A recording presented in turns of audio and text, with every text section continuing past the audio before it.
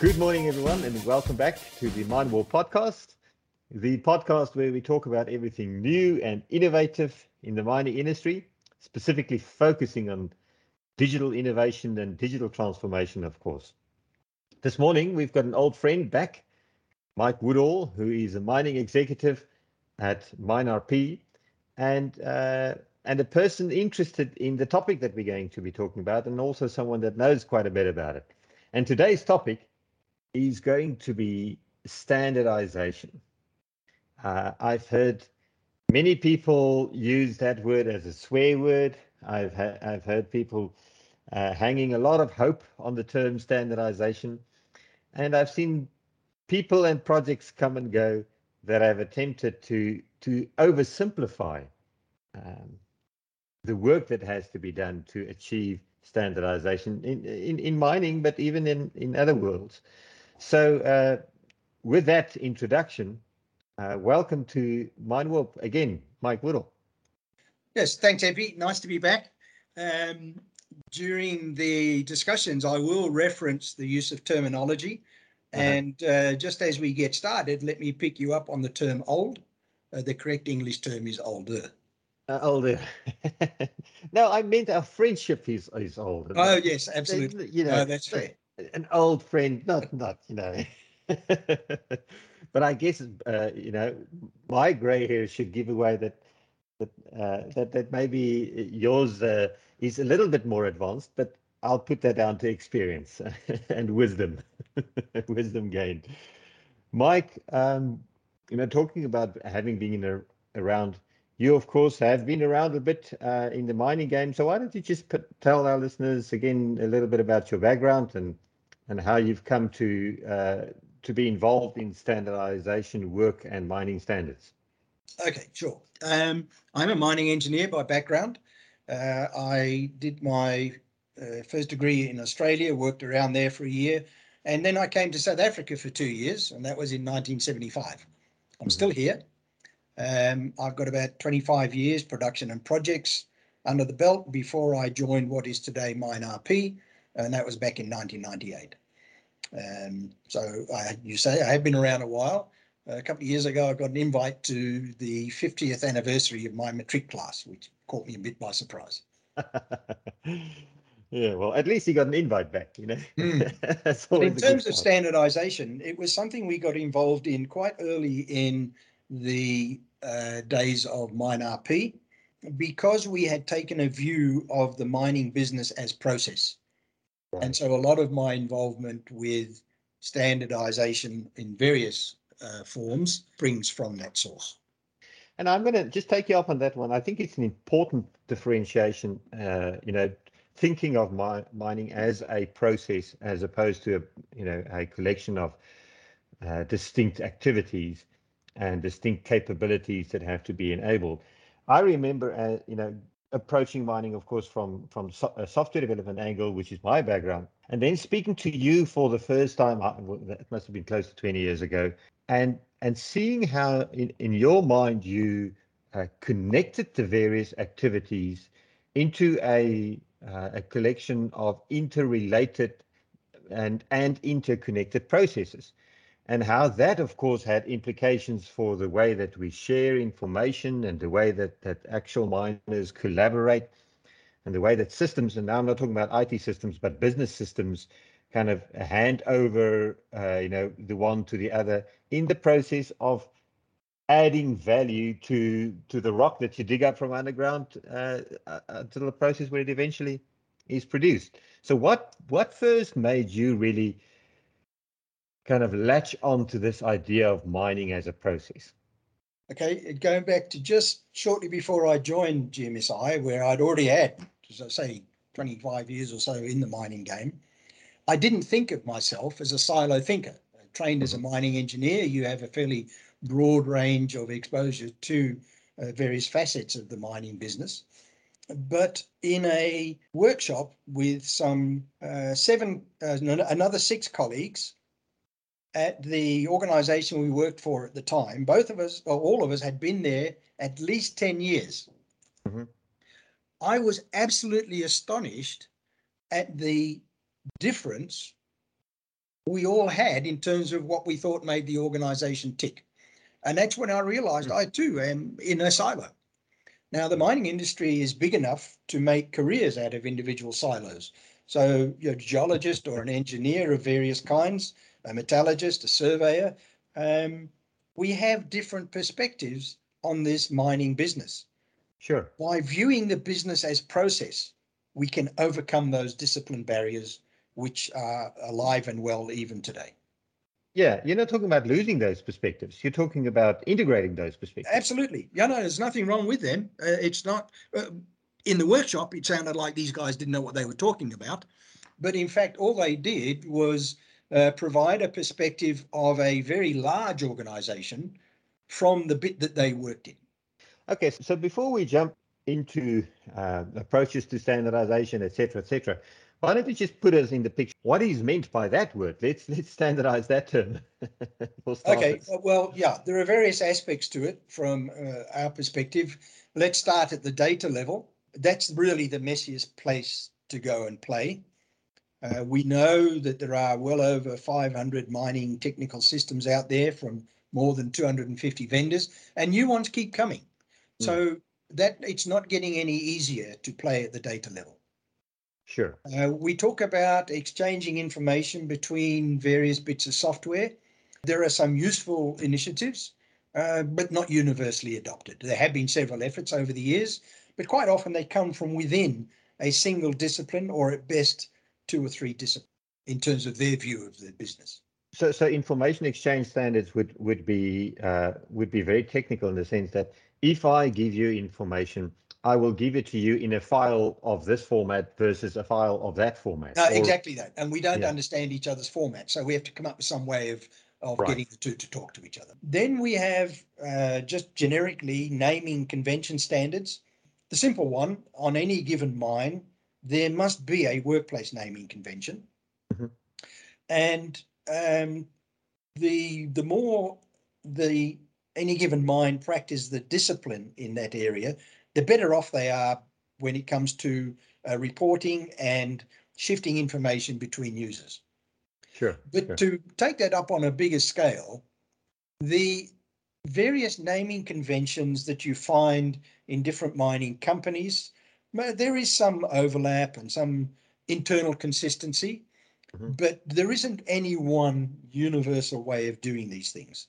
And so creating models, giving visibility to the terms, and in particular, based on a process definition of the business, is the approach that I've personally found most useful. And so what we're saying is we really are interested in creating a model, and each one of us can map our conventions to that model. And that means that different companies can continue maybe using slightly different variations or regional approaches, but we have this translation table in the middle that helps us to understand that we are talking about X, even though we may call it X squared and X divided by 2. 100%. Yep. And decent models will provide that facility. A lot of people use the term enterprise in their go-to-market blurbs, but very few software vendors actually have enterprise models at the back of what they do. And when I say enterprise, I mean the entire mining business. And so you talk about that as a reference model, right? Absolutely. I can tell you that my favorite one is the Open Group's Exploration, Mining, Metals and Minerals Forum Exploration and Mining Business Process Reference Model, to give it its full title. It's quite a mouthful, but it came out in 2010 and it certainly stood the test of time. And if you ask me, how do I understand mining? That is the model I go back to start the conversation. So just from that perspective, I mean, the model is important, and these standards, so that I can play nicely with, with consumers and producers of information upstream and downstream from me. But it is also important, I guess, in order to understand what the total landscape is, in fact, or else there's this risk of people thinking that my part of the business is, in fact, the whole business, isn't it? No, absolutely. A really good example of that, people talk about mine planning. They think it's just mine design, sequence, and schedule. We're our own worst enemies. We hire mine planners to do that kind of work, and hence we call that mine planning. That's not mine planning. Mine planning as a process starts when I collect geological data, and it finishes when I can express my business case in monetary terms. So again, the process model approach has proved very, very useful. But all of this is still at an individual conversation level. There is another initiative or group of initiatives at a global level where people are trying to get collaboration going on various topics of interest in the mining business with varying degrees of success. And we can talk about a couple as we go along. The one that springs immediately to mind is the Global Mining Guidelines Group, and Epiroc is a corporate member there. The battery electric vehicle initiatives over the last few years have sprung mainly from a collaborative effort at that level. There are enough OEMs and mining companies interested in this topic to get together and make something happen. So it's a really good example of what can be done when people get their heads together.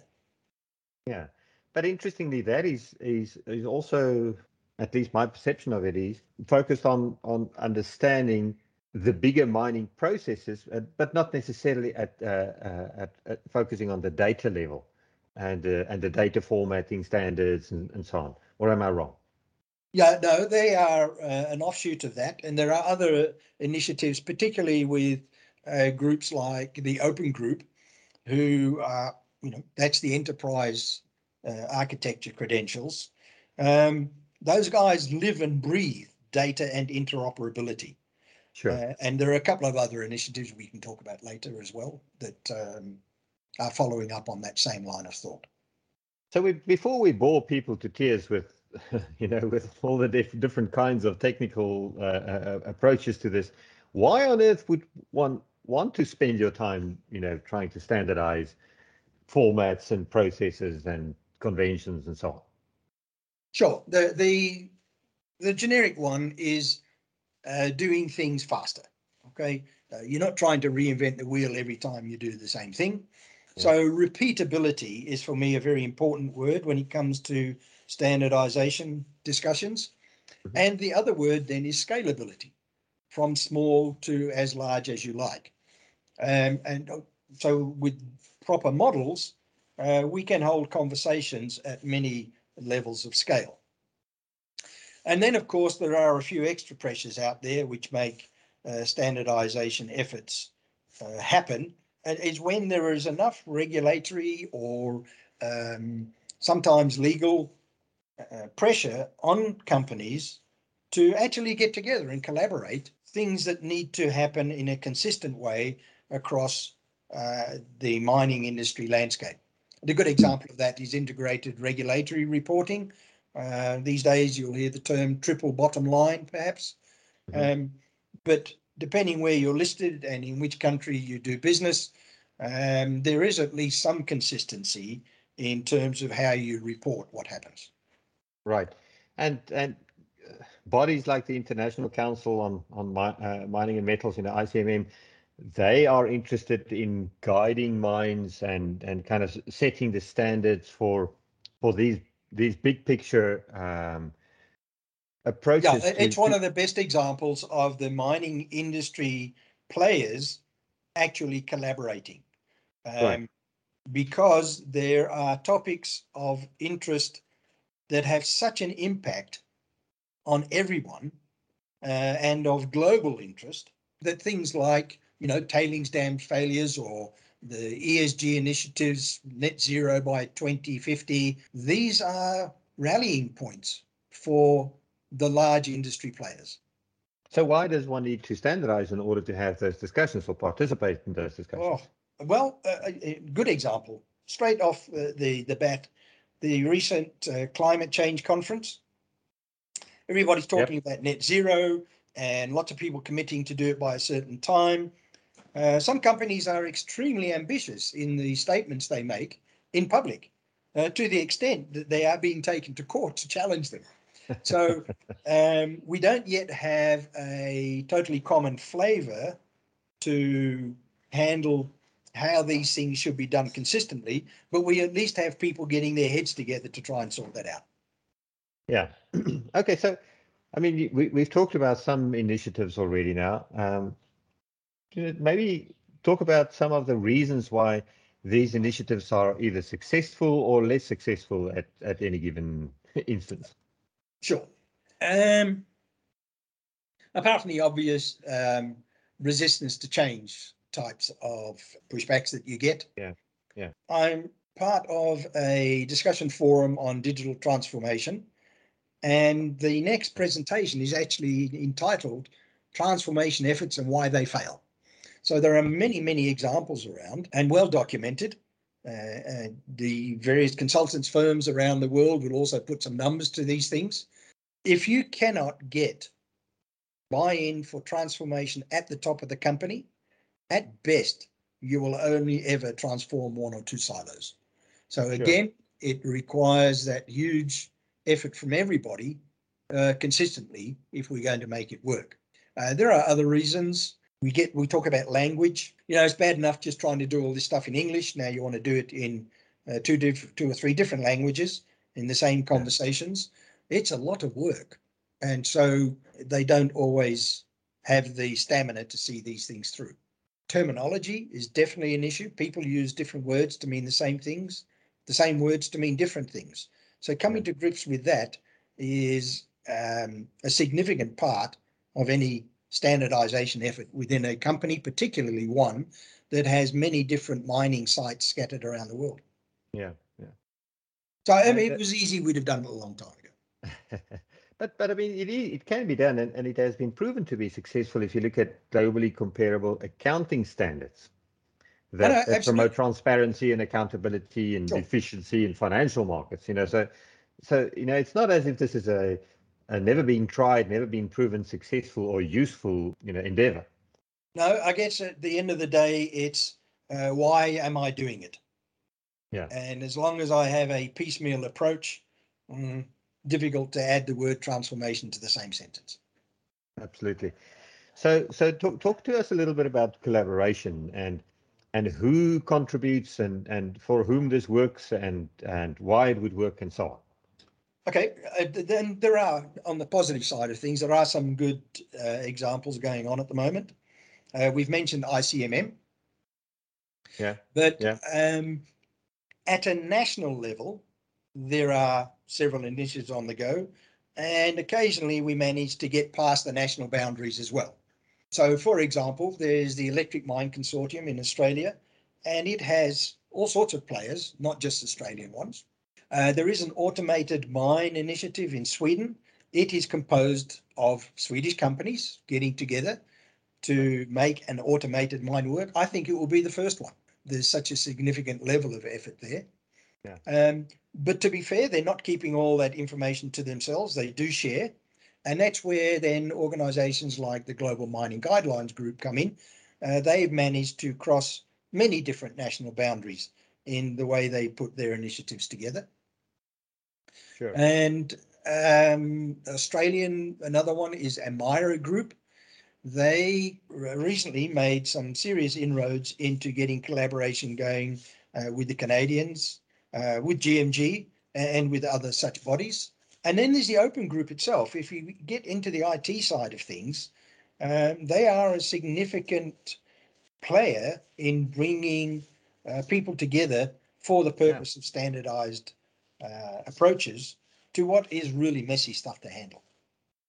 When we look at the interoperability between systems these days, mines and companies are so digitized that you cannot talk about interoperable companies without also thinking of interoperability at an IT or a digital level. And all of those things depend on things like master data management, which is a big term for just saying, okay, who gets to create new data, who gets to decide what things are called, and who manages that. And it seems to be IT issues that need to be solved. But in reality, it is all about how do I organize my business and how do I weld together different processes and enable them through systems, isn't it? No, absolutely. As one guy in MineRP puts it, you know well, is that engineers write software to solve engineering problems, but at the same time, they create IT problems. Absolutely. So they are known for creating business problems while solving, or creating IT problems while solving business problems. And those 500 plus that I referred to earlier are all there because you have a professional scientist of one kind or another, or engineer or accounting profession. They have their needs for very specific information, and their applications are set up to provide that. So that also, of course, causes a little bit of pushback sometimes, because many of these, not only individuals but companies, spend big money to solve really complicated business problems, and really valuable and sometimes even differentiating business problems. If I happen to develop a geological modeling approach that is much more accurate than what the next guy can, that gives me an advantage, and I'm not always very keen to share that. So how does that work in this domain of standardization? Yep, and quite right, and it's exactly how the proliferation happens. But it becomes a problem for the mining business when, if I've described a problem, I can identify what kind of data I need to help me resolve that. As soon as I get into the handling of that data, and I'm spending inordinate amounts of time converting one data type to another, it actually becomes part of the problem for the business to get around to doing what it needs to do. And that's the kind of impetus that puts people to some kind of standardization or interoperable efforts. Yeah, because I guess there's the cost of developing the system, and then there's the cost of maintaining its connections with other systems in the enterprise and across the enterprise. And now, of course, many global companies have mines of different types that mine different commodities in different regions, to different languages, reporting to different, financial bourses, etc., with different regulatory systems in different countries. And so, for them, in order to manage to any kind of level of productivity and to compare productivity levels of mines, there has to be, concerted effort to standardize the way we measure and call things, isn't it? Agreed. In MineRP, we have examples of mining companies, 7 mines on 3 continents, with more than half of the known applications from more than half of the known vendors. Sure. So, and standardization might not be the right word there. Certainly some rationalization makes sense. But again, each mining method, each professional discipline needs its own specific information. So, we want people to use the tools that work for them.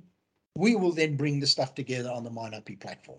That for me is our main claim to fame. Last week on our podcast, we had an interesting guest, and we spoke to James Balzari from Tillit, and they have a platform that does digital transformation for small to medium factories. And there's hardly ever a digital transformation panel or workshop where we don't hear that we've got to adopt standards, we've got to look to other industries from other standards. Have you ever seen this succeed at all?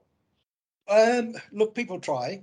Success partially, I would say, right, is the best example I can come up with. A very good one of that is the ISA 95 standard, which grew up in the manufacturing industry. And people like to say, well, we should be able to run mines like factories. To some extent, yes, but it's not copy and paste.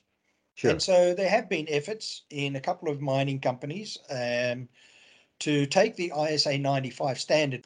So the ISA 95 standard has a 5-level structure which covers all the IT stuff from sensors and the collection of raw data right through to your executive reporting system. Yes. It is a very useful landscape for making a picture out of what goes on a mine now and what we'd like it to look like when transformation is finished. But the rules of the ISA 95 standards don't translate directly from manufacturing to mining. There have been some efforts to rewrite them and just give them the right twist that makes it more sense in mining. It has not been by any means universally accepted. It's certainly not brought into that standard, but some people are trying, and with some measure of success. All right, Mike, thanks a lot. I think that should give many of our listeners a lot to chew on. Your final perspective, maybe, is this a horse worth flogging anymore, or is it the lost race? It's definitely not a lost race. I am very keen, as I've said earlier, on the standard models.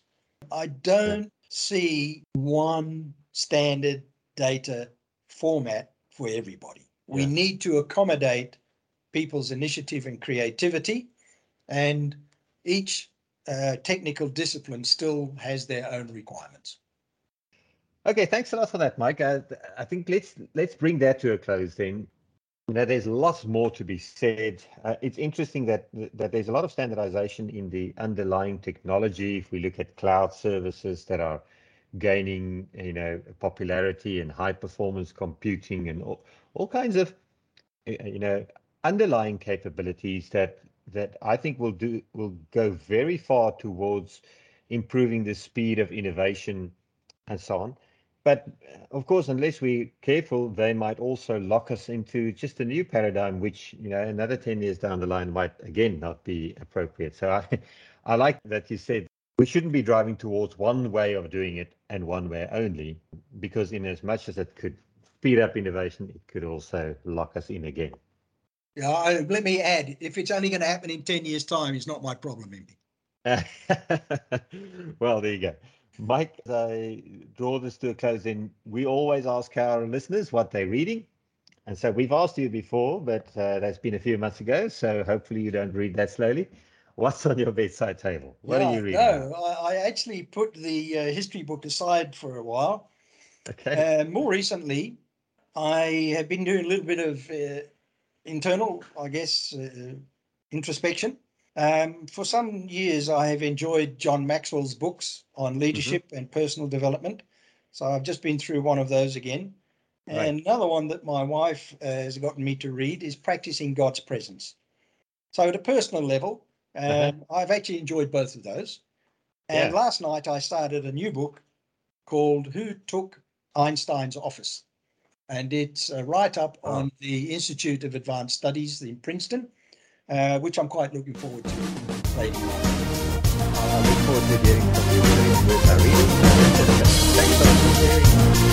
And good luck with the various processes that you're involved in. And thank you for your guidance and leadership. Well, thank you very much. It's a lot of fun. There you go.